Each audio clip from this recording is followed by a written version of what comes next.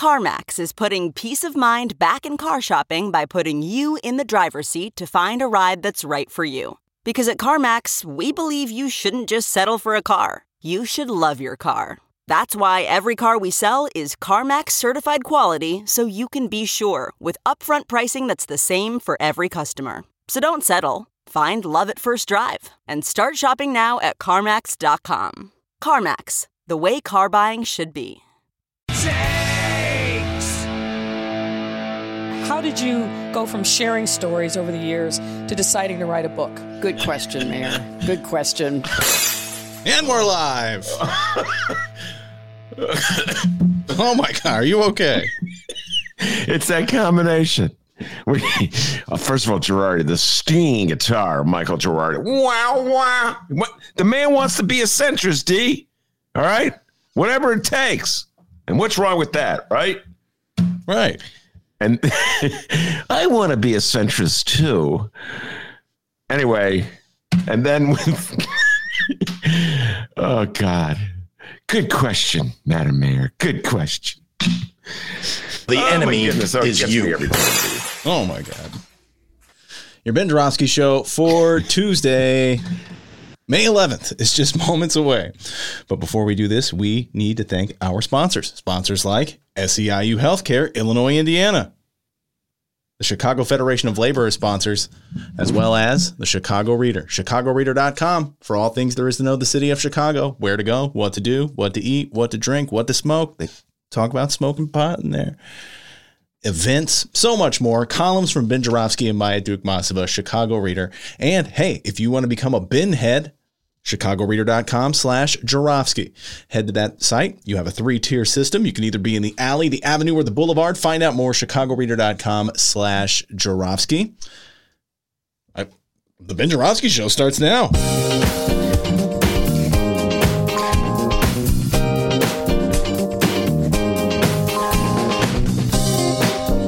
It is Tuesday, May 11th, and live from my apartment in his attic, this is the Ben Joravsky Show.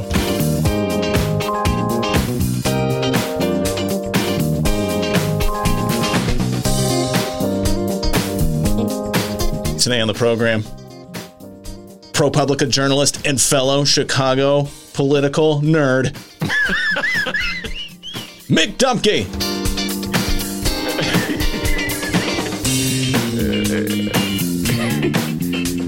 And now your host, Chicago Reader columnist Ben Joravsky.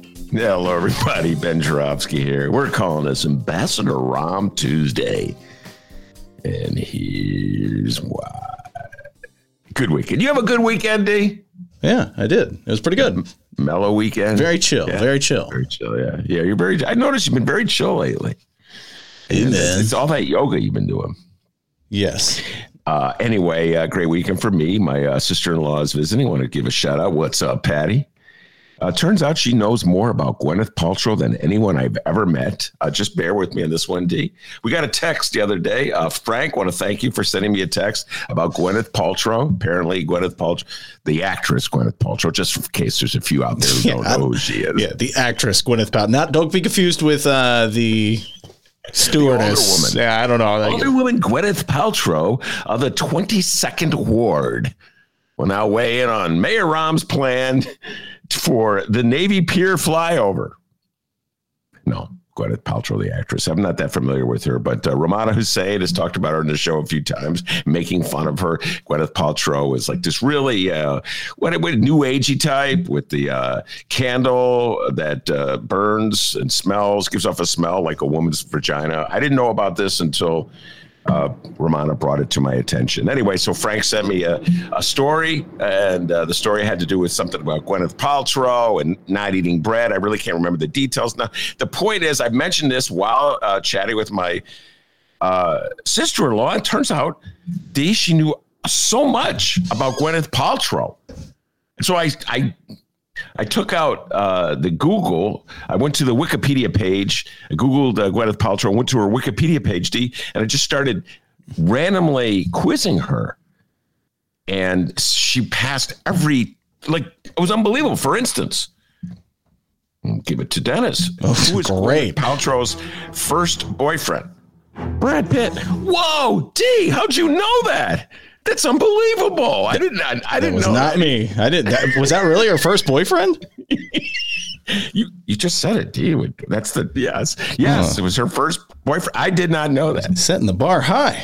Yeah, and so Dennis, who was her second boyfriend? Ben Affleck. Whoa, D. I actually knew that one. Yeah. Did you really? Yeah. Anyway, all right. I know the third boyfriend, I think. Well, if you get this one, I'm giving you a steak dinner at Red Lobster. Does Red Lobster even have steak? Yeah, they got steak. Come on now. Okay. Do a little surf and turf. All right, Gil, I'll get you surf and turf if you can. And don't cheat. I see you looking at that phone. Cheating, okay? It's not good for you. All right, she broke up with Ben Affleck to date who? I know he's the feller from Coldplay. I don't know his name though. Is it Chris Martin or something like that? Well, you just, now I gotta buy, now I gotta feed him. Is that his name for real? Yes. Yeah. Hot damn. All right, hold on. Now, if you get this correct, I'll buy you a baked Alaska for dessert. Oh, don't tease me. I don't even know what a baked Alaska is. I just know it's a dessert. All right, here you go. You ready? Yes. Gwyneth Paltrow's children with Chris Martin are named what? One of them's named Apple. How the hell did you? How am I the only one? How did you know that? I don't know. It's like high school, I think it was. I'm stunned that you knew that. When my sister-in-law said one of them's named Apple, I didn't believe her. And I looked it up like, oh my God, the kid's name is Apple. And the other one is named Pie. Just kidding. All right. What's the other kid's name? Well, I was going to say Pie, but well, if Orchard. That's very good. No, it's Peaches Pumpkin Pie. Apples, Peaches Pumpkin Pie. Oh boy, what a show we got today for you guys. No, ladies and gentlemen, the kid's name is Moses. All right. So anyway, we consumed about 15 minutes of our time discussing that. That was one of the highlights of the weekend. But enough frivolities. All right. Time to get down to business. And I woke up this morning to discover breaking news. Mayor Rahm has been named ambassador to Japan. Repeat. Mayor Rahm has been named ambassador to Japan. Well, sort of. They're kind of leaking it out, the Biden administration. They haven't officially announced that they're going to nominate him for the position because it has to be confirmed by the Senate. So, they haven't officially announced it. But anyway, enough people are whispering about it, apparently, sources close to the administration, that the news outlets have felt comfortable going public with it. Here's the Tribune's rendition of it, of what went down. I'll now do an analysis of the Tribune's rendition of this breaking story about Mayor Rahm being named ambassador to Japan. Or being, how do you say it? He hasn't been officially named yet, according to sources. How about that? Quote, the move would give President Biden a deeply experienced government tactician and political veteran in a prominent foreign post, but the choice is also certain to revive criticism from some in the Democratic Party's progressive wing who've been critical of Emanuel's 8-year tenure as Chicago mayor, end of quote. That, my friends, is a classic Chicago Tribune sentence. Michael Girardi, if you want to know what a centrist is in journalism, that is centrist journalism. Note the praise of Mayor Rahm as a universal stipulation of fact. Quote, deeply experienced government tactician and political veteran. Yes, without doubt, he's all those things. And now note the attempt to distance the criticism of Rahm by relegating it to some in the Democratic progressive wing, as in freaking lefties, the kind of weirdos that listen to the Ben Joravsky show or work for it. Hey, we love our listeners. Don't you dare talk about our listeners like that. Or host it. How about that? That's fine. Weirdos that would host the Ben Joravsky show. Well, they just got to hate.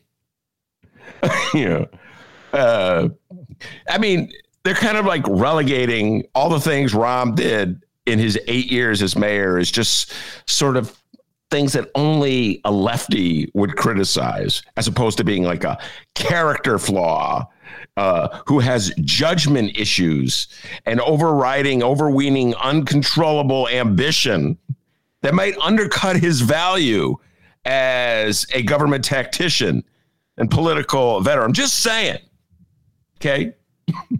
Like, one thing is stipulated as fact, and the other thing is just relegated to the margins of the lefties, the weirdos, the wackos, the marginalized people who listen to the Ben Joravsky Show. Back to the Tribune coverage. Quote, it's unclear when Biden will make the announcement. The White House did not respond to a request for comment, end of quote. That's hilarious. They're so ashamed of Rahm. This kind of undercuts Tribune, the whole bit about him being an experienced government tactician and political veteran. I mean, if he was such a great guy, why are they hiding? Well, sounds more like a trial balloon than an announcement. You know what I'm saying? Like, all right, we're going to float this name out there and see if the world crashes. Let's just see how strong that lefty reaction is. By the way, they call him some in the progressive wing. I guess they're still using the word progressive as lefty. Apparently, they have not been reading my columns or listening to our show, D, where we've dissected it and pointed out that everybody considers himself a progressive. Even Rahm thinks of himself as a progressive. In that wonderful snippet that Dennis plays all the time where you have Hillary Clinton being questioned, cross-examined by Lori Lightfoot. Everyone in that snippet thinks of themselves as a progressive. Lori Lightfoot thinks of herself as a progressive, and Hillary Clinton thinks of herself as a progressive. Tribune, I'm just giving you a little piece of advice. Not that you would ever take advice from an old lefty in his attic overlooking a porta potty and the alley, but you might want to, I don't know, redefine what progressive means. I think Joe Biden considers himself a progressive. The only person in the world who wants to be a centrist is Michael Girardi. I want to be a... Anyway, back to the Tribune. Quote, Emanuel has received criticism on the left for his handling of the Laquan McDonald fatal police shooting as mayor, and criticism from Republicans for Chicago's status as a sanctuary city and its history of struggling to tamp down violent crime. However, he has deep relationships in Washington and Congress with an established track record as a top official in 2 White Houses. Once again, the stipulation is fact of all the great things that he is. Plus, I'm surprised he didn't put this in there. Plus, he has a reputation for being an outstanding bicyclist who once rode around Lake Michigan. I just biked around Lake Michigan. I think it was 10,000 miles, was it? Nearly 1,000 miles. Oh, 1,000. I got a little excited, Rob. Take a chill pill, and he man. wore spandex the entire time and did not meet one person in the entire state of Michigan. This is the whole point of the anecdote.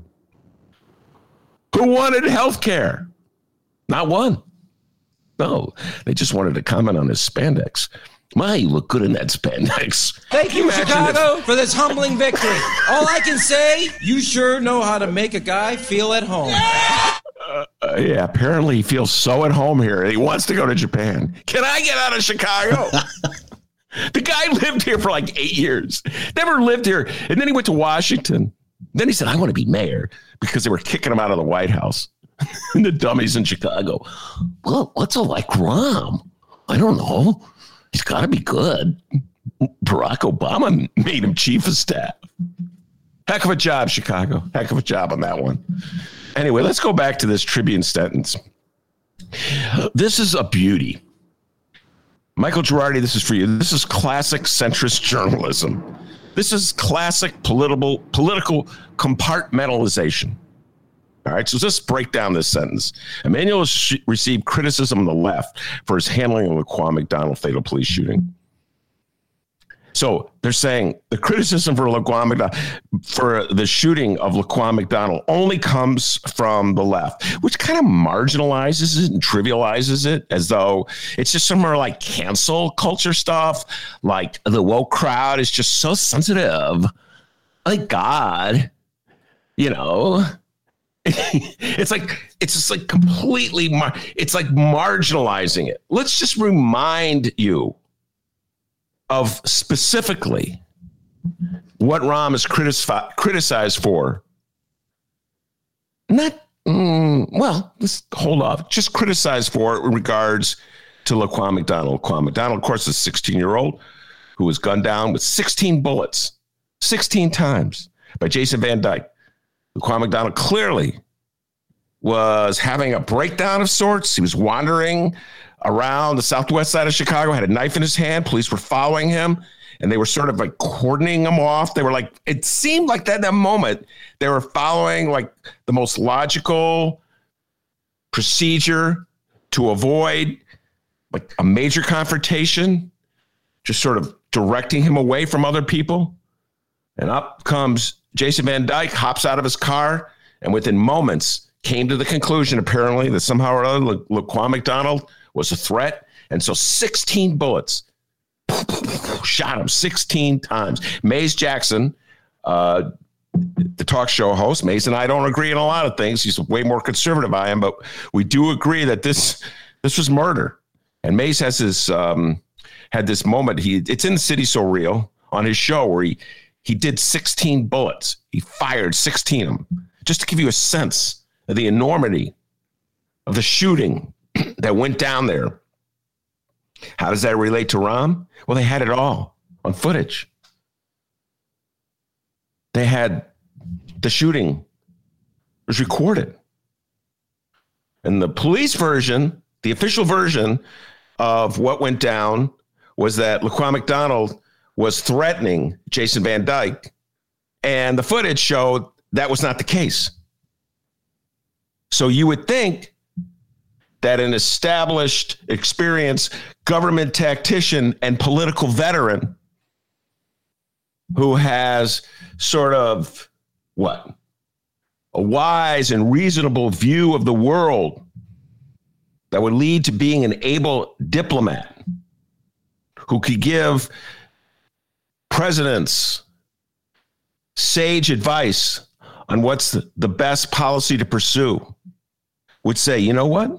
It's really incumbent that I correct the public record as to what went down in this incident and make sure that justice is established here and initiate immediately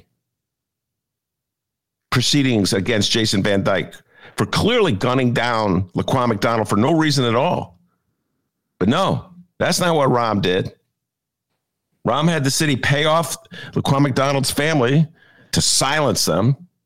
And then he buried the video. And he did so largely because he thought it would damage his attempts at getting reelected, because the shooting occurred on the eve of a mayoral election. That's what he did. So that's like when they boil it down to people on the left criticize him for his handling of Laquan McDonald fatal police shooting. That's what they're talking about. And, you know, I'll repeat this. He buried evidence of a murder so as to not have to deal with it as an election issue. I would say that more than just a few lefties and weirdos and addicts are concerned about that, we're upset about that. Mayor Lori Lightfoot, who is hardly a lefty, takes pride in being a centrist, even though she calls herself a progressive. Lori Lightfoot used Rahm's handling of the Laquan McDonald video as part of the motivation to run against Rahm for mayor. She's hardly a lefty. But in the eyes of the mainstream media, concealing evidence of a murder is an issue of importance only to the left. And then there's the last sentence. Republicans are upset at him for Chicago's history of struggling to tamp down violent crime. What? So lefties don't care about violent crime? Progressives don't care about violent crime? Violent crime is now only an issue that Republicans are concerned about? Like, what's that sentence all about? I would argue that most lefties, their criticisms of Rahm, and I say this as a lefty who's been very critical of Rahm, has to do with those first 4 years of his administration, as much of his handling of Laquan McDonald, because one's connected to the other. And when he was in full power and pretty much free to do anything he wanted because the citizens of Chicago decided it would be a great idea to elect him as their mayor, Rahm closed mental health clinics. Rahm closed public schools. Rahm diverted money from poor neighborhoods to gentrifying ones. In short, Rahm pretty much made it clear that he wasn't concerned with dealing with the causes of violent crime, that he just wanted to turn Chicago into what? A beautiful gentrified version of Wicker Park. And so it was like lefties who were saying, you know, if you don't invest in mental health, if you close mental health clinics in high crime neighborhoods, you're going to create the conditions for more crime. So you could argue that lefties care about this issue as well. No, apparently it's only an issue that Republicans care about. We live in such a weird country, ladies and gentlemen. When this compartmentalization is viewed as normal, lefties are only worried about when a cop shoots a black man. Conservatives worry about crime. Weird stuff. Anyway, what's my position on Rahm as ambassador? Yeah. Good question, Dennis. Good question. I don't know. Rahm's got a lot of ambition. And Rahm is reinventing himself right now. He basically got out of Chicago when the getting was good. And he left Lori Lightfoot with all the problems he either created, betted, or ignored. And so now he wants to further, polish off his image by becoming an ambassador, I guess being a pundit on the George Stephanopoulos show doesn't do enough.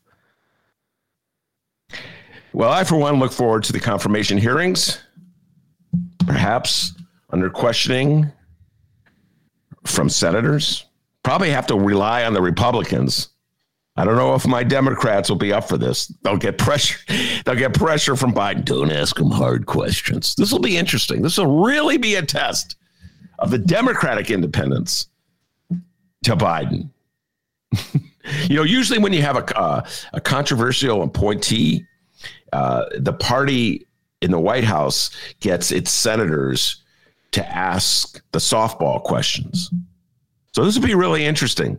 Like if the Republicans, who are supposedly don't care about Laquan McDonald's shooting, but care tremendously about crime, will be asking him hard questions about Laquan McDonald. Will Biden have the Dick Durbins of the Senate and the Tammy Duckworths of the Senate saying, Mayor Rahm, about that bike ride in Michigan? Nearly 1,000 miles. I think for once we should clarify that, D. Once he's under oath at that Senate confirmation hearing, they should ask him point blank, was it 1,000 miles? Were you wearing spandex? We have here an affidavit from a farmer in Michigan who told you he was concerned about health care. Anyway, maybe this will be what it takes to finally learn the truth about what Rahm knew and when he knew it in regards to the shooting of Laquan McDonald. We got a great show today, everybody. Yes, it's true. As Dennis said, Mick Dumke, who's probably as big a geek and nerd when it comes to Chicago politics as I am, will be with us. And it's just by chance. I reached out to Mick last week to talk to him about Rick Munoz and Patrick Daley Thompson and corruption in Chicago. He couldn't do the show. So it was that day. So let's do it next Tuesday. And then lo and behold, we wake up and Rahm Emanuel, Mick and I had spent a lot of time together writing stories about Rahm Emanuel, is in the news. So it's absolutely appropriate. So the legendary Mick Dumke will be joining us really soon. We're going to take a break. Dennis will do that really super cool reach out to Mick Dumke that he does. I've done it like twice. I'm kind of worried here. Maybe send him a text while we take a break. Yeah, one thing we've learned about reaching out to guests, they don't look at their emails. They only look at their texts. Nobody looks at emails, ladies and gentlemen. Not even Gwyneth Paltrow, Chris Martin, Apple Martin, or Moses Martin. They don't look at their emails either. Anyway, we'll reach out to Mick. We'll be right back with the legendary Mick Dumke. Stick around, everybody. And now the list of things that you can buy at the Chicago Reader store at chicagoreader.com. Things to wear like Chicago Reader hats, t-shirts, bandanas, and face masks. Things for your daily life like the Chicago Reader camping mug, Chicago Reader tote bags, and a Chicago Reader reporter's notebook. Things for you to read like our Reader recipes, the Chicago Reader 420 companion, our Chicago Reader best of book series from journalists Maya Dukmasova, Mike Sula, Ben Jarofsky, and Leor Galil, the Chicago Reader coloring book, and the Chicago Reader stay home puzzle. Find the Chicago Reader store at chicagoreader.com and show your support for the nation's first free weekly newspaper since 1971.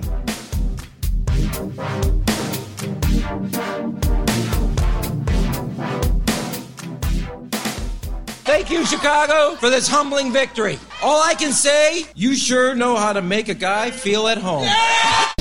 All right, everybody. Welcome back to the Ben Jarofsky Show.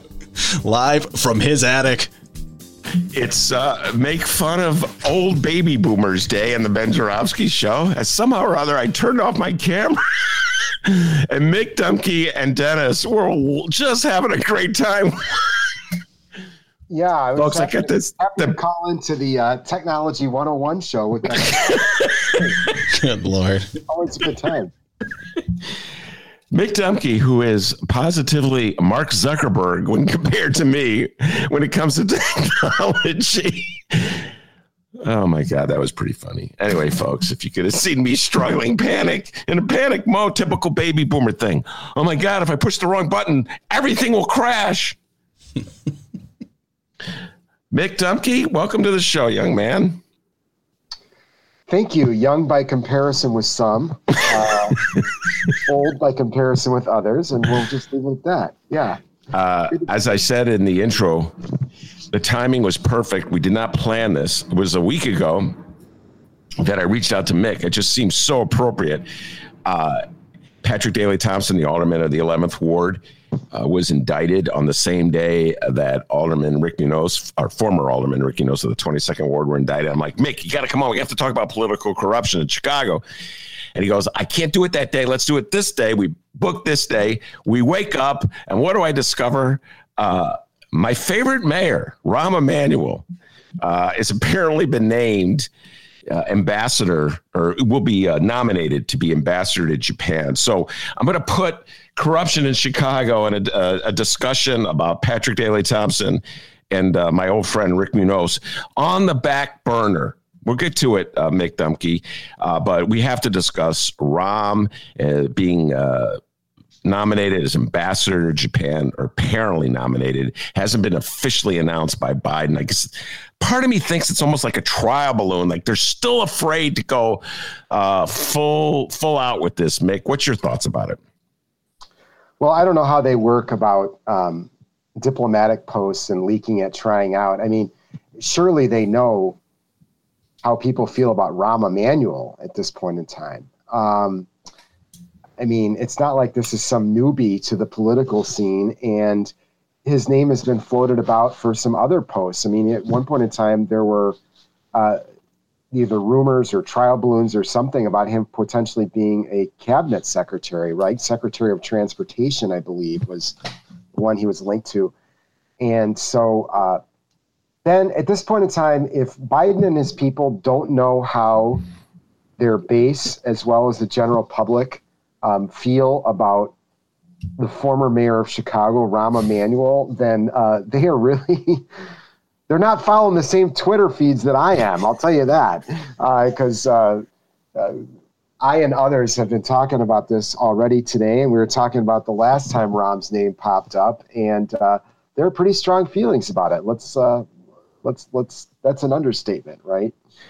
Well, let's get into a little bit, Mick, and I'm going to do my best to be the inquiring journalist here, as opposed to being opining columnist. So what are the conflicting, in your opinion, aspects of Rahm's experience, his temperament, his background, and his reputation that so many people find enraging? Well, the obvious joke and a comment, it's not even a joke, about Rahm being named to any post requiring diplomacy is the story about his negotiations with the late Chicago Teachers Union president, Karen Lewis, in which Rahm, as I like to say, clearly stated his negotiating position by saying, "F you, Lewis." And of course, one of my friends tweeted back to me today about Rahm being sent to Japan specifically. Well, the guy does know raw fish. So, of course, the story about Rahm sending a fish to someone at one point in time is some sort of joke/intimidation tactic. There's just so many stories about Rahm's temperament, most of them not particularly favorable about him being even-keeled or someone who is known for bringing sensitive negotiating skills to the table. So I think that is both an ongoing sorts of humor, Ben, and I also think it's a real, like, are you kidding me kind of moment for people who have watched Rahm up close for a long time. If we're going to be fair to Rahm, he is and there's so many more things we can talk about Rahm's record, of course. I'm just talking about simply what people perceive as his temperament as a potential diplomat, like, being the United States top diplomat in Japan. But I think the other side of it is, if you're a advocate for Rahm, is that probably most importantly in this instance, you owe him something because he's been around for a long time. He has, I think, served as an unofficial advisor to Joe Biden. And let's face it, a lot of these diplomatic posts are doled out to pay people back for political favors. And I'm not saying that the Japan job is an insignificant one by any means. It's a very important ally of ours.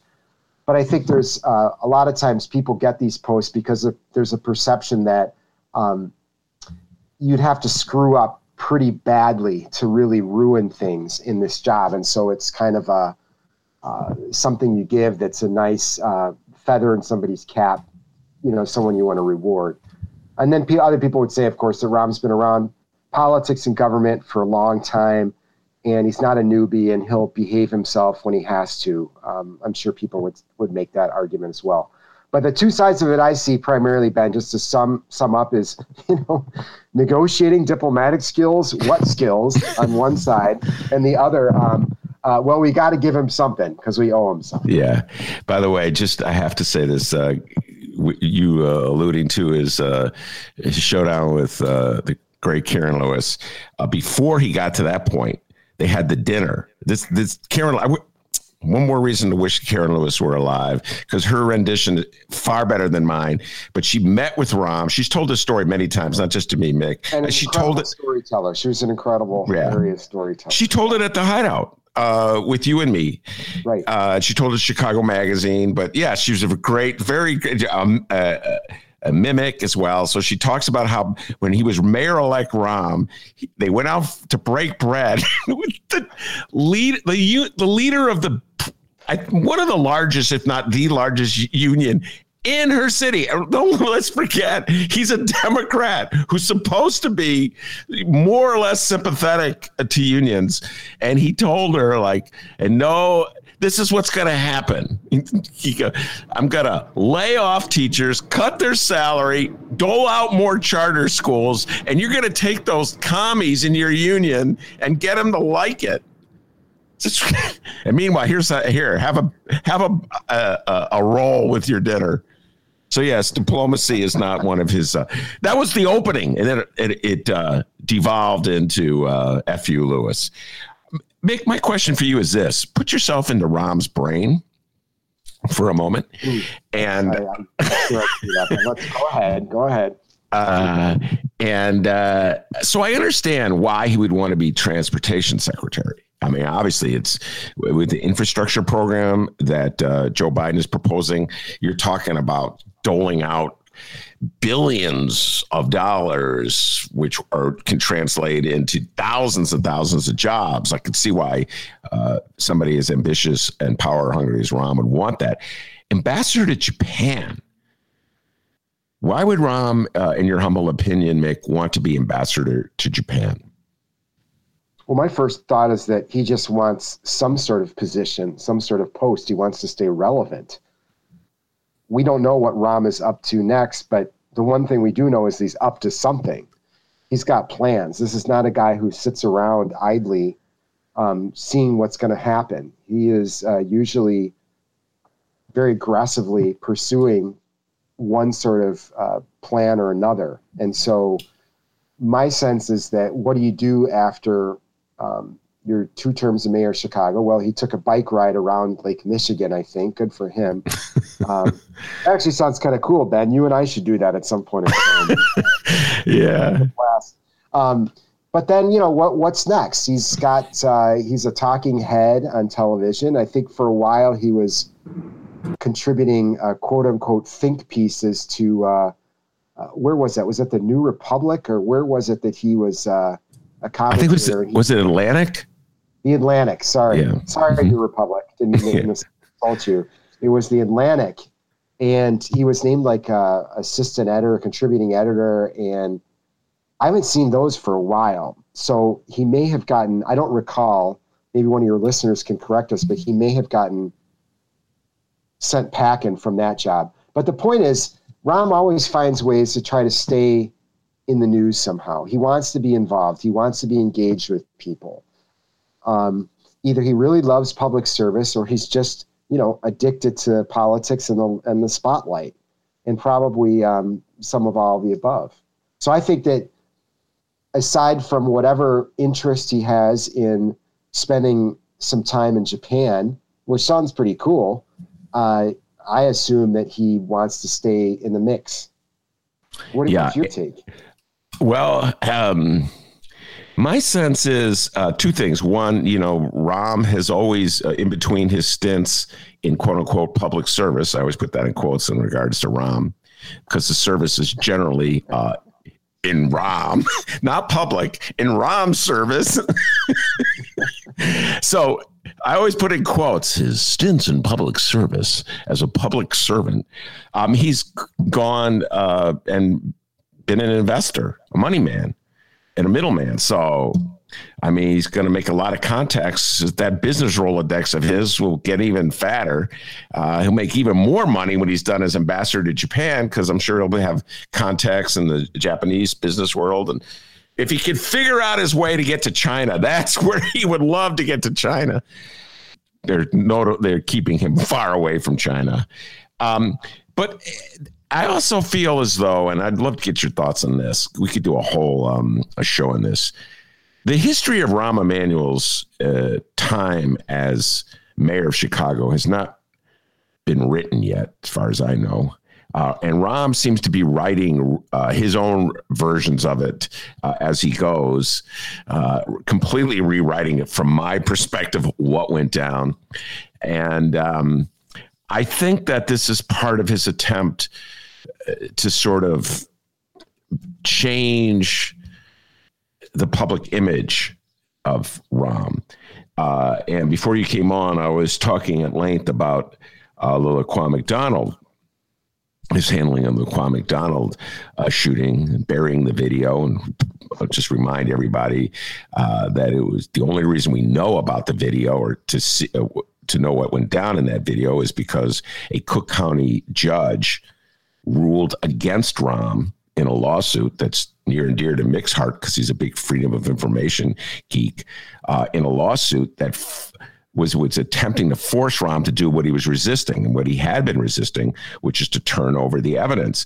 So, Mick, there's a lot of things to be critical about Rahm Emanuel about regarding how he handled the city. But there's this fundamental issue of burying evidence, concealing evidence, that I don't think he has figured out a way to spin his way out of that. You get what I'm saying? I mean, he could spin his way out of the Chicago teacher strike, his relationships with Karen Lewis, particularly now that she's not around to correct his versions of them.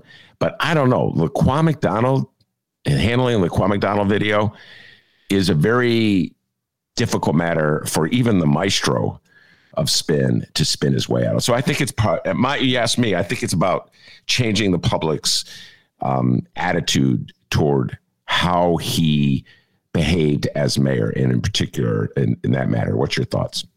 Yeah, I think that's certainly part of it.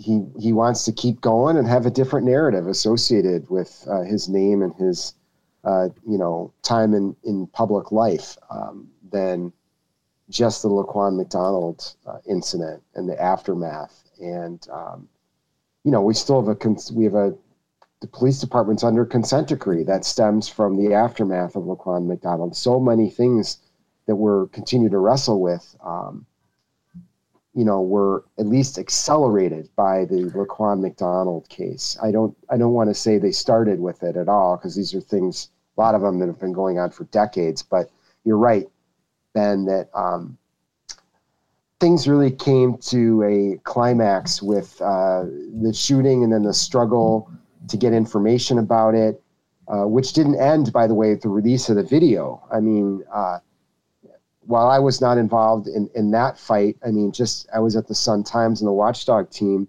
For the next 2 years, we wrote so many things about the police department, trying to get records released, to find out information about basic things like where are officers deployed, where do experienced officers go versus rookie officers, how soon should video of police shootings be released? We're still wrestling with this stuff up to the current moment. Just the last few weeks, all the anger and frustration about the release of the videos with the Adam Toledo shooting, and is it Anthony, the Alvarez shooting? Mm-hmm. Yeah.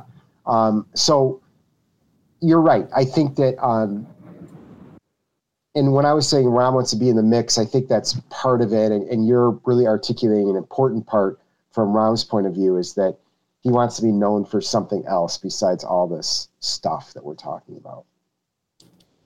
One thing that struck me, Mick, I'm sort of been thinking, comparing Democratic attitudes toward Rahm with Republicans' attitude toward Trump. Follow me on this one. It seems as though a good chunk of the Democratic Party has just utter disdain for Rahm and doesn't want anything to do with him. Whereas Donald Trump, it's baffling, remains like a political god to the overwhelming majority of Republican voters. I think it's like, at some polls as high as 90%, and others it falls to 80%, Mick. And as a result, he's controlling the Republican Party. We see it happening with the attempt, which will probably go down tomorrow, to take remove Liz Cheney as a leadership position in Congress. And so I'm just wondering, how much can, like, the Joe Biden people, the handlers, when we go before the Senate with Rahm's name, how effective can they be at sort of doing to Rahm what Republicans have done to Trump, and to completely rewrite his history in such a way as to make it palpable to Democratic voters? Forget Republicans, just Democratic voters. Well, I don't know that it's a fair analogy, really. I mean, and I'm not saying fair to the individuals, although that may be true too. I don't think anyone's in the same realm as Trump. I mean, Trump has a following that's cult-like.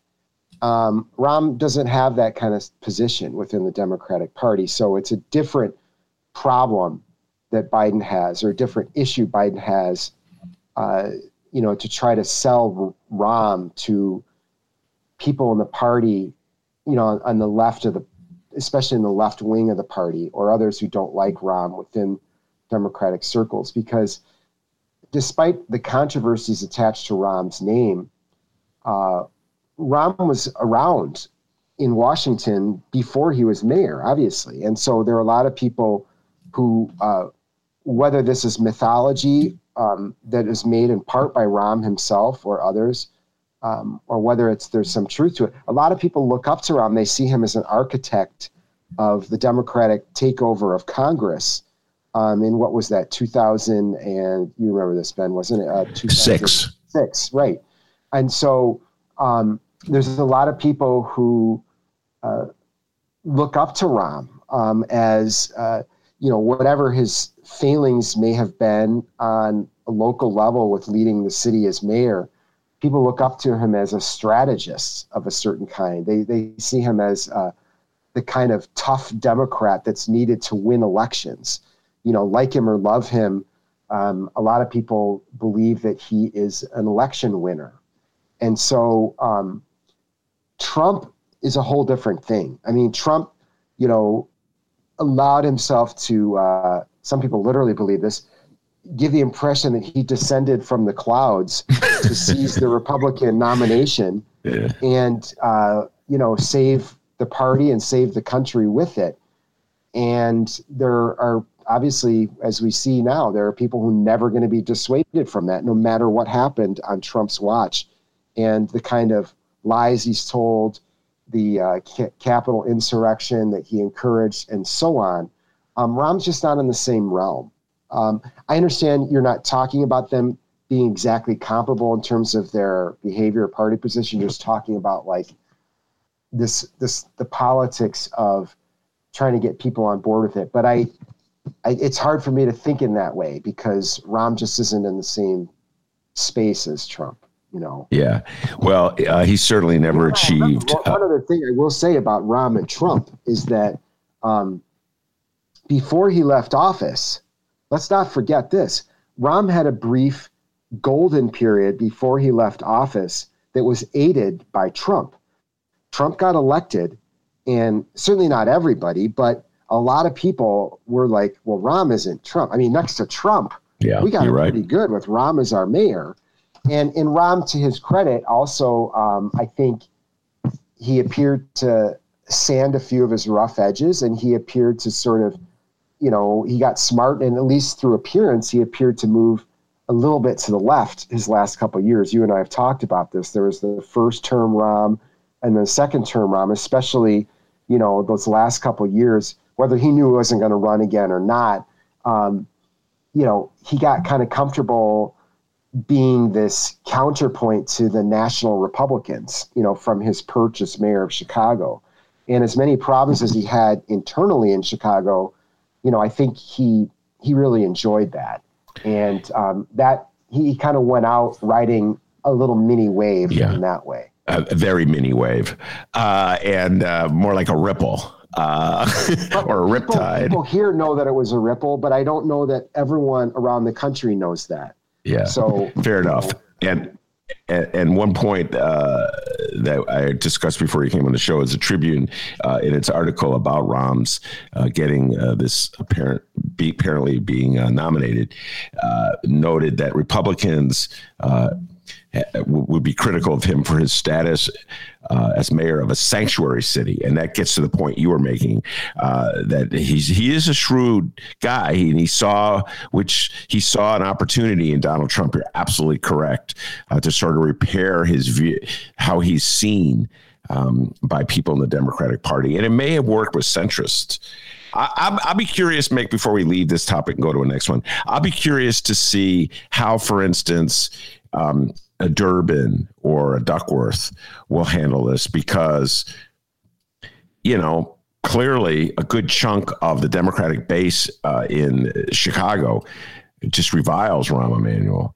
And those are key voters. On the other hand, party leaders admire him, as you pointed out, and Democratic donors admire him, as you pointed out. And the president himself clearly wants to remain in good standing with Rahm. And so it may turn into a partisan thing. Like, we need the 50 votes so Joe Biden doesn't look bad. You know what I'm saying? So I'm curious how Durbin and Duckworth handle. Your thoughts? I think there's very little political cost for Durbin and Duckworth to support Rahm Emanuel as ambassador to Japan. I just don't think there are some people who are probably quite a few people who are going to be outraged by this move, but I don't think enough to seriously damage two sitting U.S. senators who've had little trouble getting reelected. I just don't think that's a real big problem for them politically. It definitely won't be a problem in a showdown with a Republican for Tammy Duckworth when she runs for re-election. All right, let's put Rahm behind us for a while. Someday we may. I know it's hard to do, but it's hard to do. Yeah, we'll take a deeper dive on his administration. I mentioned already Liz Cheney. Got to get your thoughts on this. Mick and I did a whole show dedicated to Republicans. And it's really really proud of that show. I urge everybody. It's Mick Dumke on Republicans, if you want to find it in our archives. It was several months ago. And Mick grew up in Michigan. He was surrounded by Republicans. These were a different kind of Republican, a different breed of Republican. And now, as we see, I already alluded to it, Liz Cheney is about to have her leadership position taken away from her because she's been too critical of Donald Trump. Mick, your thoughts about this Liz Cheney, Donald Trump showdown? Well, I'm not sure I have any thoughts that are that different from what so many other people have been saying. I'm just watching in amazement and horror as, again, congressional Democrats appear to be rallying around the cult of Trump. Republicans and willing to ditch someone who has deeply conservative credentials in the Republican Party in Liz Cheney. And of course, it's only Trump and this breed of Republicans who could make so many Democrats suddenly have warm thoughts about anyone named Cheney, right? I mean, this is a guy who was seen as the Darth Vader of the Bush years, not so long ago. Dick Cheney, Liz's father, the former vice president. And so I'm just watching in amazement, Ben. I mean, it's and we'll say this. I mean, credit to Liz Cheney for doing what she should have done. I mean, that's a weird thing to say, like praising someone for doing what they should do and to stand up in the, after all the election lies and the Capitol insurrection, and to stand up and say that Trump and others need to be held accountable for it and that the party needs to go into a new direction. That's a really low bar, but she did it.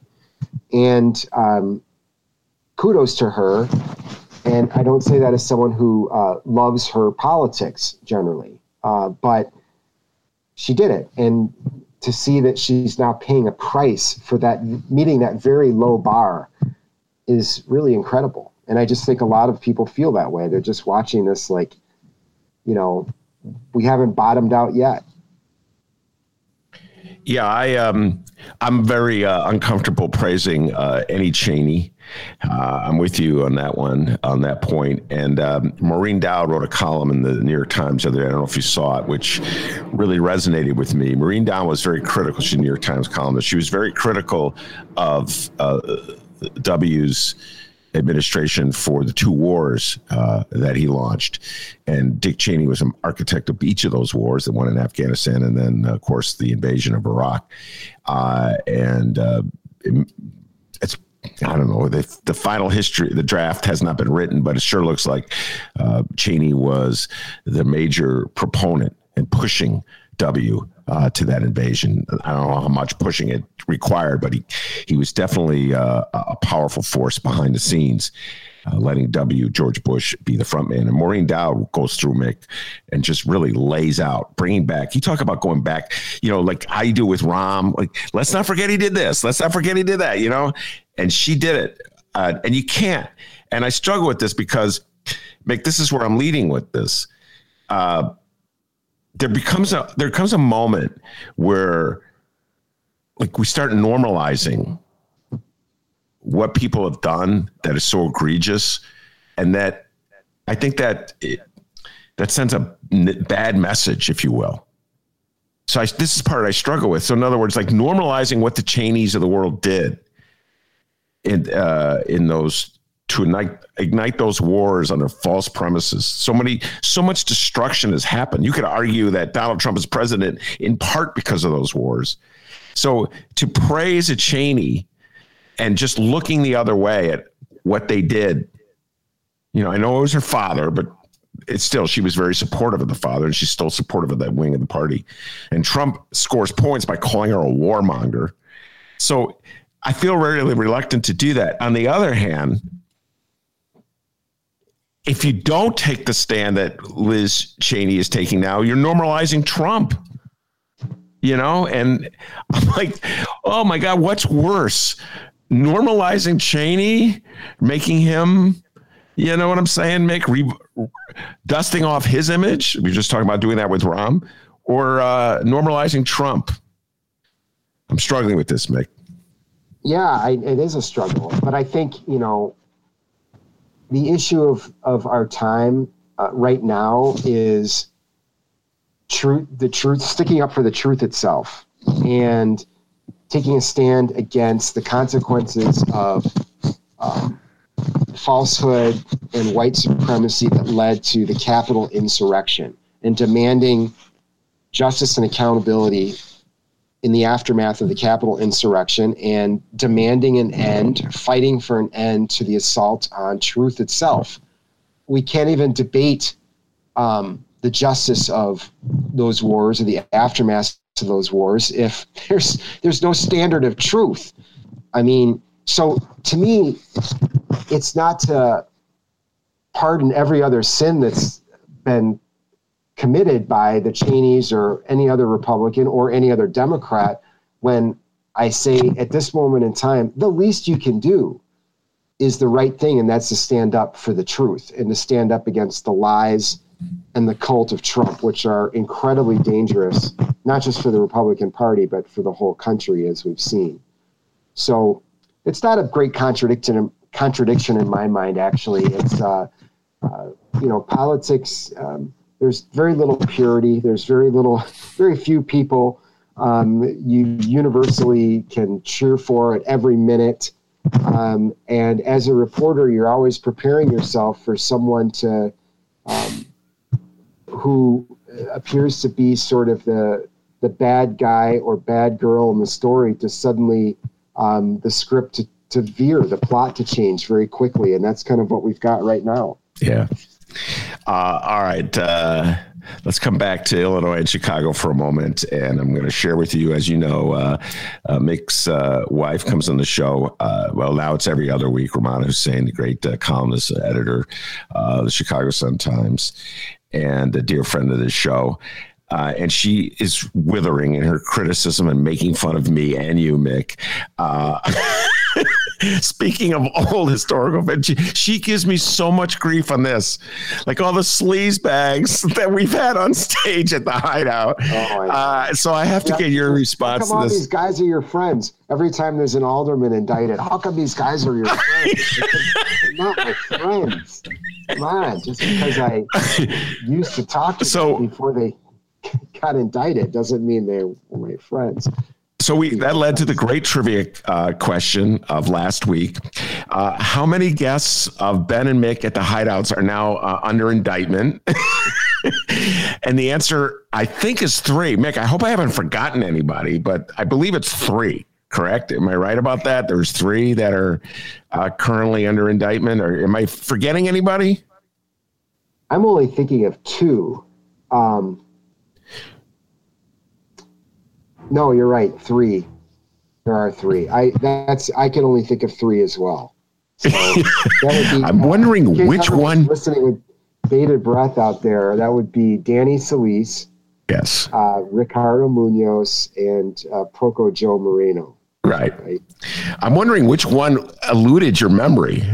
You've thought of 2. Well, I didn't think about Joe Moreno because he is a different set of legal troubles. The first 2 are tied up with alleged corruption schemes investigated at the federal level. They're under federal indictment, where Joe Moreno is has been under a bunch of legal trouble in state court. So yes, that's just really my brain thinks. And not necessarily, you could argue that it's political corruption of a different sort, but it appears to be a lot of behavioral problems from Joe Moreno, personal problems that have, seeped into the criminal court system here. Whereas Danny Solis and Rick Munoz are both accused essentially of various kinds of financial corruption related to their political offices. Yes. By the way, a second trivia question, it's just occurred to me, related to our tenure at the Hideout with First Tuesdays. Proco Joe Moreno's defense attorney was a guest at our show for 10 trivia points. Who is that guest from the past, Mick? It's not Howard Brookins. Yes, very good. Howard Brookins, the alderman of the 21st Ward. Howard Brookins Jr., also still working as a defense attorney. Yeah. Stepping up for his former colleague, Joe Moreno. Yeah. When I saw that, I had mixed feelings. On one hand, I'm like, come on, Howard, you don't need to do this. On the other hand, well, first of all, everybody is entitled to a defense, obviously. But in a weird way, and this is, I think, Romana would make fun of me, I kind of like bought into this notion that, like there's a personal loyalty that transcends like unseemly optics. You follow me? And so Brookins was showing some personal loyalty that was admirable. Am I being too fair to him, Mick? I don't know if you're being too fair. I just don't know. I mean, that may be, but I hope that it's a professional relationship. I mean, your defense attorney, I think needs to be your defense attorney, not necessarily your friend or someone who's trying to defend the reputation of the city council as a whole. But I really don't know anything about their relationship. I guess I was moderately surprised to see that when I read that Howard was representing Joe, just because I knew that Howard still practiced law, but I didn't know that he was still actively doing defense cases like that. And I think there's actually an argument that some have made that he shouldn't be doing it, that there's potentially some kind of conflict of interest on some level, because though I just got done saying that I believe most of the trouble that Joe's in has to do with quote unquote personal behavior, there's also a real feeling that he was misusing his office as alderman. And should another alderman really be the person who is his defense attorney? That's their problem to sort out, not ours. But I have seen that question posed before. You're on the one hand, it looks like someone being loyal, Ben, but on the other hand, it kind of looks like the place stinks and people are, aldermen are sticking up for other aldermen who have crossed into the wrong side of the law. Well, I'll tell you what. Now I'll do a complete 180 and argue another point. That's what you do. We're like good defense attorneys. We can defend any position here. Oh yeah, I could argue any position. I could defend Rahm. I could defend Rahm Emanuel. It would be a real stretch. But I mean, just take a look at the way Danny Solis is viewed as opposed to Ed Burke by their peers in the Chicago City Council, their colleagues. Danny Solis, of course, was the longtime alderman from the 25th Ward, was one of the most powerful aldermen in the City Council, a very close ally of Mayor Rahm. So that's part of his legacy as well, that Danny Solis was his ally. And as Mick likes to point out, you can't become a chairman of a committee without the mayor consenting to it, which is a very bizarre aspect of Chicago politics. And when Danny Solis announced he was not going to run for re-election, Rahm welcomed that. What a great public servant he was. He wants to spend more time with his grandchildren. Rahm, this is why I struggle believing anything that comes out of Rahm Emanuel's mouth. And then lo and behold, about a month later, I open up my beloved Bright One, home delivered every day, and discover that Danny Solis has been wearing a wire and he's been secretly recording conversations with Ed Burke as part of a federal initiative to build a case against Ed Burke so he could be indicted. And he eventually was indicted for trying to muscle TIF recipients into hiring his law firm to appeal their taxes. Oh my God, doesn't get any sleazier than that. And Solis is the one who's generally reviled because he snitched, because he wore a wire, because he's a rat. And Burke is the guy still walking around the city council, Mick, shaking hands, fist bumping, elbow bumping. I'm like, what a weird. So the fact that Howard Brookins would go, I'm there for you, Proco Joe, does kind of play along. I could argue that it's part of just the whole mentality in Chicago where corruption and lawlessness is permissible. This is the Romana argument, so long as you're a good guy. Yeah, I mean, absolutely. That's what I'm saying. It looks definitely like, somebody sticking up for his sleazy buddy. That's what it looks like. As for Danny and Eddie, you're totally right. There's the whole snitch thing. You just don't do that. I think Carrie Austin said, 34th Ward Alderman Carrie Austin, who's, I believe her office has been raided by the feds as well, though she has not been indicted or charged or formally accused of any wrongdoing. She said something to the effect of, you just don't do that, speaking about Danny. I think the other thing that's playing into it, Ben, is what you touched on. Danny, as soon as it was announced, even before it was announced that he was cooperating, he was out of sight, long gone, hasn't been seen in public since then. We're going on like 2 years now, right? And Eddie's walking around. He's there. And Ed Burke has made a lot of friends in the city council and in other local offices because he's given advice. He's patted people on the back. He's sent campaign funds. He has handed out a lot of favors through the years. So, to extend the analogy to one of your favorite movies, The Godfather, Ed Burke has a lot of favors that he could call in when he needs to. And so you're not going to have a lot of people, especially former colleagues of his, current or former colleagues, because he's still there, say anything bad about Eddie. And to his credit, if that's what you want to say, he is showing up. He's still showing up. His face is out there. Danny, whatever you think of what he's done, whether he's helping law enforcement or whether he's just, kind of a scumbag trying to save his own skin or whatever, Danny hasn't been seen. He slipped away like a thief in the night, So it's harder to be sympathetic to Danny, I think, if you're one of the people who's there every day, who possibly was recorded in a conversation by the feds. Yeah. By the way, I like to joke to Mick that Danny, who was a guest at our Hideout show, was probably secretly recording us because he was wearing a wire when he showed up for the show.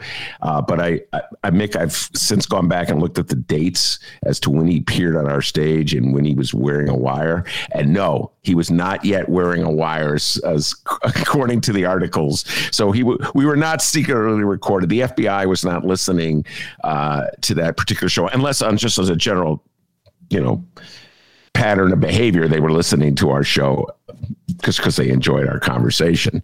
Well, yeah, and in another plot twist, we recorded that conversation. Yes. All of our shows were recorded. So even more incriminating politically, we had Danny and Rick on the record doing a love fest, so-called mayoral insider and the so-called independent, talking about how they're really kind of fighting for the same thing, and they're friends now after their distant past of being on the opposite sides. And Danny wanted to be more independent and was all for reform, as I recall, and Rick saying, well, he's not that different from us and all this, so we were the ones there, Ben, who were recording the whole thing for his. Yes, that's not one of our finest moments. Two of our guests are under indictment. You know what? That was a great show. I'm sorry, everybody. That was a highly entertaining conversation with those two. And as I recall, we didn't know the half of what would come out in these indictments, of course, but we didn't let them off the hook. We asked them both about their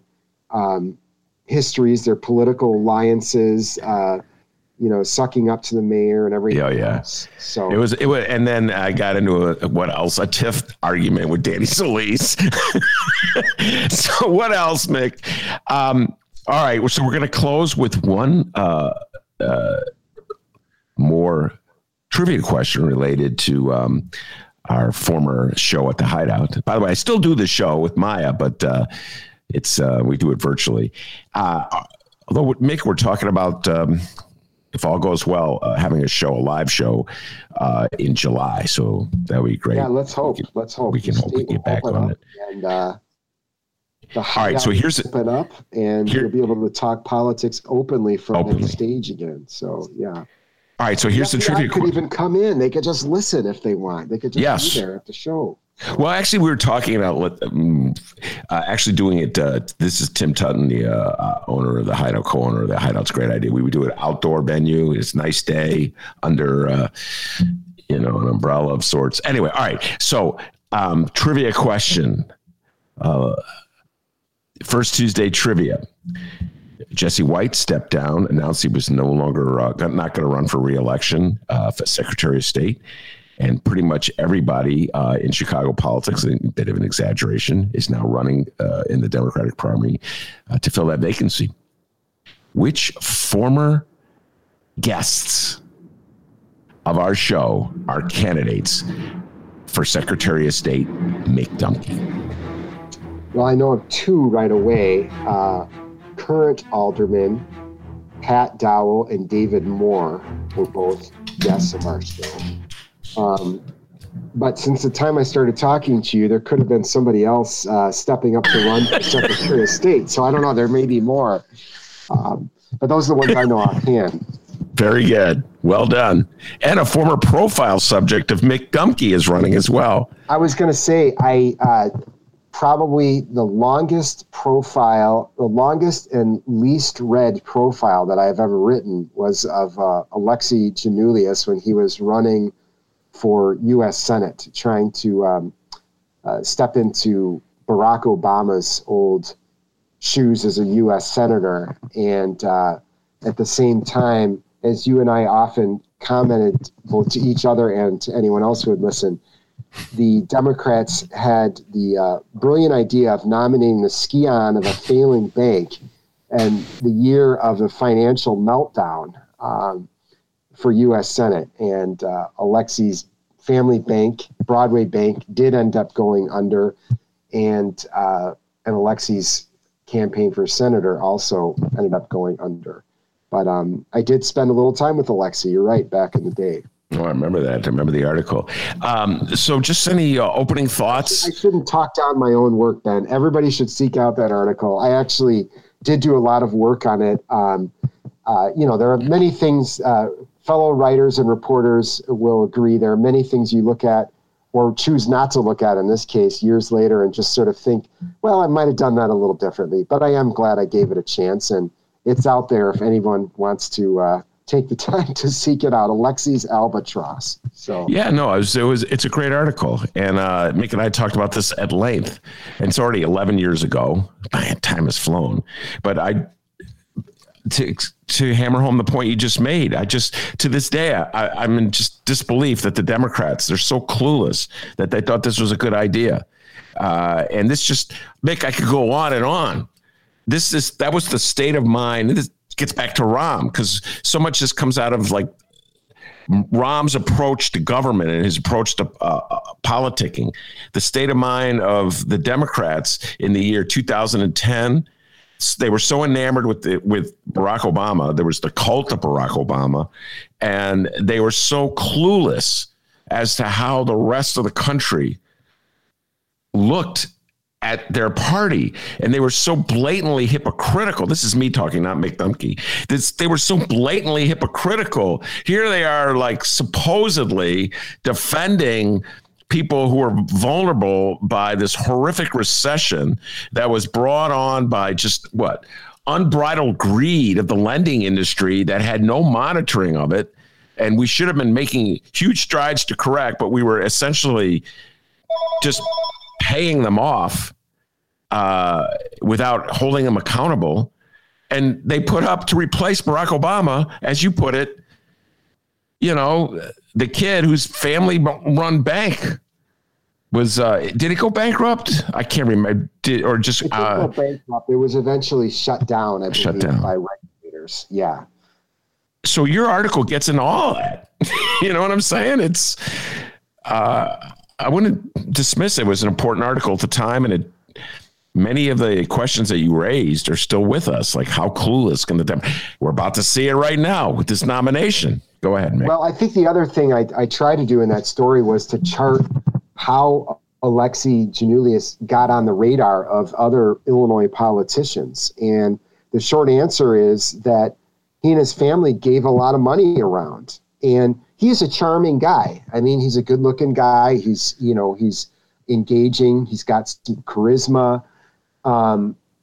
He's fun. I found him fun to hang out with, quite honestly. But that doesn't mean that he was a great political candidate. And certainly his timing then was poor and wasn't ready, I don't think, for the Senate nomination.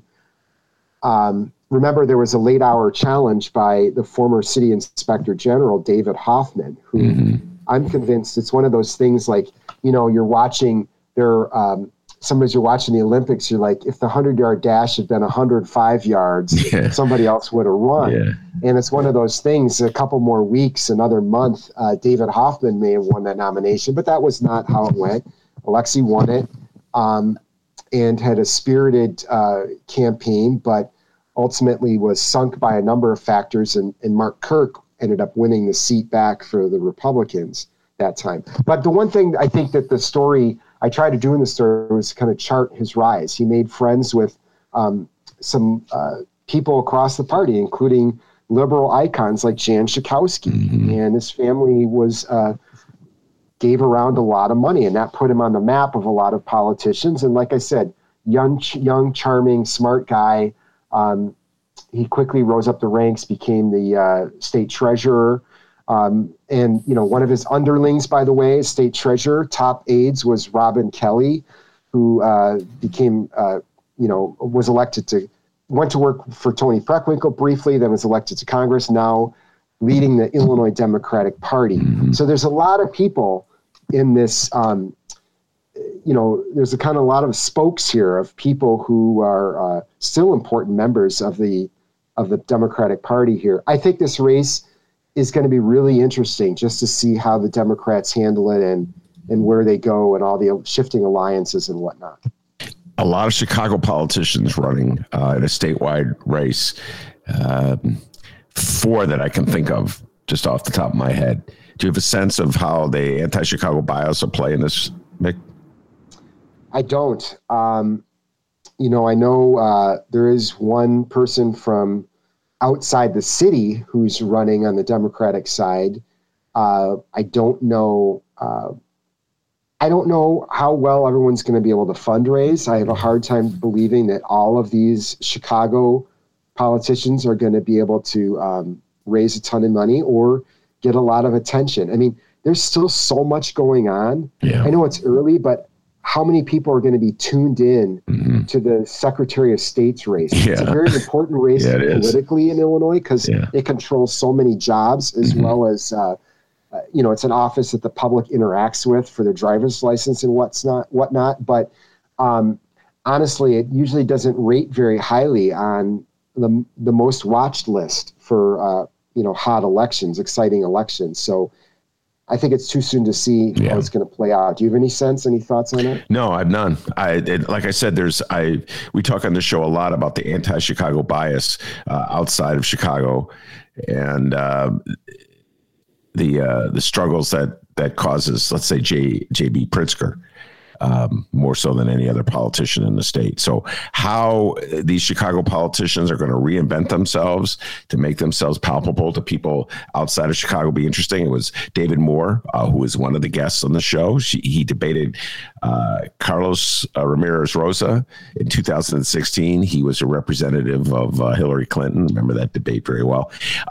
He made a point, Mick, of having his announcement at the campus in Macomb for Western Illinois. That's where he went to college. And his point was, I'm not just an alderman from Chicago. I went to college here. I have many friends that I still in touch with. So I thought, that was an interesting move. I gave all the credit to Del Marie Cobb, who is working on his campaign for that. Probably not fair, but I gave her the credit anyway because I like her so much. So, but you see my point already. I saw that too. I thought that was really smart on his part, on Del Marie's part. I thought the same thing about Del Marie. We don't know, in fairness to Alderman Moore, whether it was his idea or hers, and it doesn't matter. They would say they're on the same team. And I agree with you. I thought that was smart of him to get outside Chicago to, put a stake down somewhere else and say, look, I, have ties to places beyond the 17th Ward. And the candidate outside of Chicago, I should have given his name, State Senator Michael Hastings. But he's from Tinley Park. It's not like he's so far. It's not like he's exactly a downstater himself. Absolutely. Yeah. No, everybody's from the Chicagoland area. All right, Mick, we're going to close. I have to ask you a sports-related question. Another popular interview we did that really has nothing to do with politics, although it dovetailed into politics. I urge everybody to check it out. Mick Dumke on football and how he's through with football, professional football, NFL. He's not going to watch it anymore. And I was encouraging him in that because I was stridently anti-Bears at the time. I've subsequently had a conversion of sorts. The Chicago Bears stunned me, and I mean stunned me in the recent draft day by trading to obtain the rights to Justin Fields, quarterback from Ohio State, who on more than one occasion has humiliated my beloved Northwestern Wildcats in football.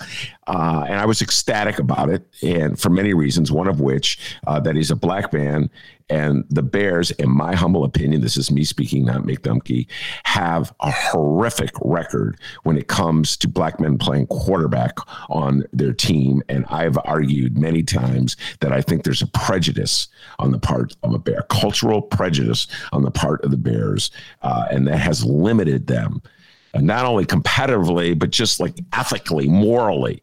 So I was like, whoa, the Bears drafted a black guy to play quarterback. Mick, I was so excited. It was like, are we now removing ourselves from the Mike Ditka era?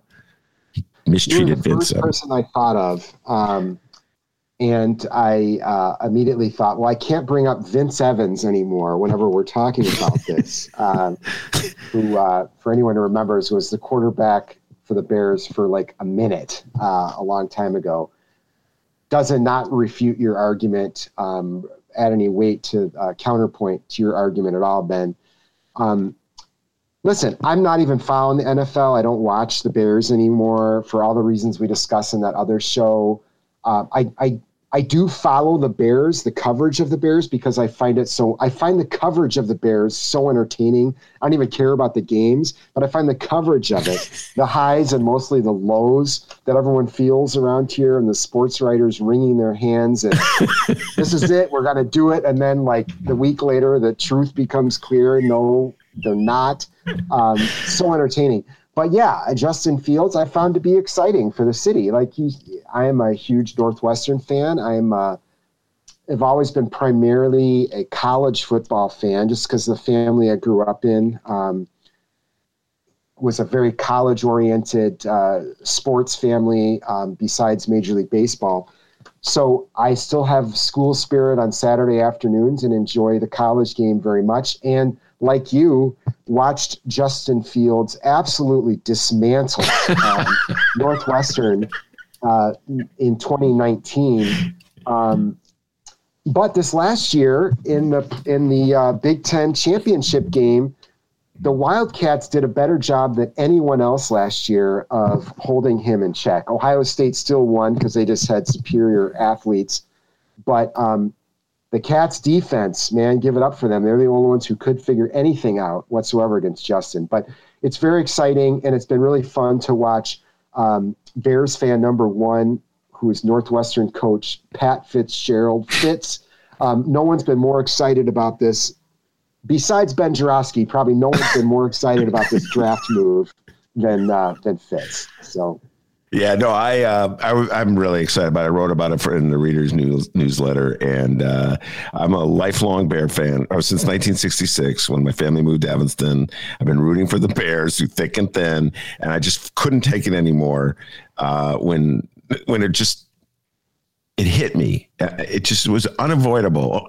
This bias they had when they took Trubisky over Mahomes and Deshaun Watson. And so I couldn't root for him. It's sort of like my struggles with the Cubs and the Ricketts. I've been a Cub fan since before Mick Dumke was born. And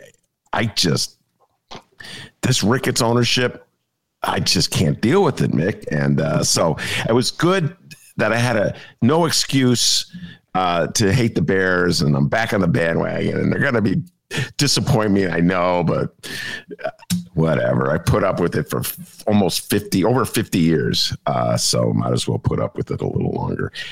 All right, Mick, I'm not going to put you on the defensive by asking you about you're still loving the Cubs despite the Ricketts. We'll have a whole show on that sometime, I think. We'll discuss baseball. And also, I'm going to make good on our promise to do the great 1971 debate with Mick. I have not forgotten that. Ben, I know I got to go, but I just tweeted about that earlier, about that issue of what's the best year in rock history, because a band I love, Ganser, had tweeted something about 1980 was their favorite year. And they were like, is this the best year ever? And 1980 is another one. It may be like number 2 or number 3 top years. And so I engaged with them and retweeted and said, yes, along with 1971. And then I listed a couple other years. So that is just to say, I'm ready to go for that one, man. So let's set it up. And we'll set it up. There's a documentary coming out about 1971 as a pivotal year in music. So we have extra reason to do it. By the way, as long as I'm promoting Mick Dumke conversations, our conversation about Bob Dylan is our all-time record breaker. 2 Dylan geeks sit down and just talk Dylan for. You think Ramada makes fun of us for Proco Joe? Oh my God. She doesn't even listen enough to be able to make fun of us on Dylan. I was just kind of like, don't even talk about it. We may have to bring back another discussion of Dylan. He had an album in 1971, so maybe he'll be part of the discussion of 1971. I doubt it, but maybe he will be. All right, Mick, I know you're a busy guy. Get back to whatever you're doing. Thanks so much for taking time to talk to us. I appreciate it as always. See you, Dennis. Thanks, gentlemen. All right, that's the great Mick Dumke, a Pro Publica, my partner in crime at the Hideout. A lot of trivia questions related to the Hideout in today's show. And Mick, I'm happy to say, got them all. So no early dementia for Mick Dumke. I'm gonna throw it your way. Here's a little Hideout trivia question. What is the address of the Hideout? Oh my God, it's been so wide. It's been so long. 1350 Wabansia. I don't think that's right. Oh. Well, it's Wabansia. 1364, I believe. West Wabansia. Is that right? Oh, whoa. You don't even have the answer? I'm pulling it up now. Oh, this part can be edited out. Oh, no, come on. There's worse things that we've not edited out. 1354 West Wabansia. Okay, well, we were all kind of right. You had the 4 right. I had the 50 right. So anyway, it's been a while. So we used to, when we promote the show, 1354 West Wabansia. The good old days. We'll be back. Maya and I will be back, I promise. Let's all hope it's sooner than later. All right, I want to thank Mick Dumke, the legendary Mick Dumke from Pro Publica, for joining us. And of course, the man, the myth, the legend, the pride and joy of Alton, Illinois, without whom this show would be possible. And it's Mick Dumke, Tim Tutton, Mike Masafa, and Lori Lightfoot will tell you back home in Alton, they call him Dr. D. Give yourself a raise, take it out in petty cash. See you tomorrow, everybody.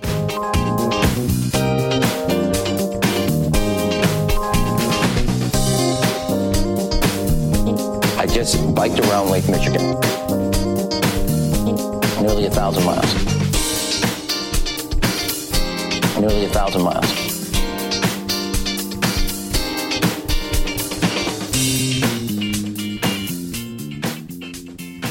Take a chill pill, man.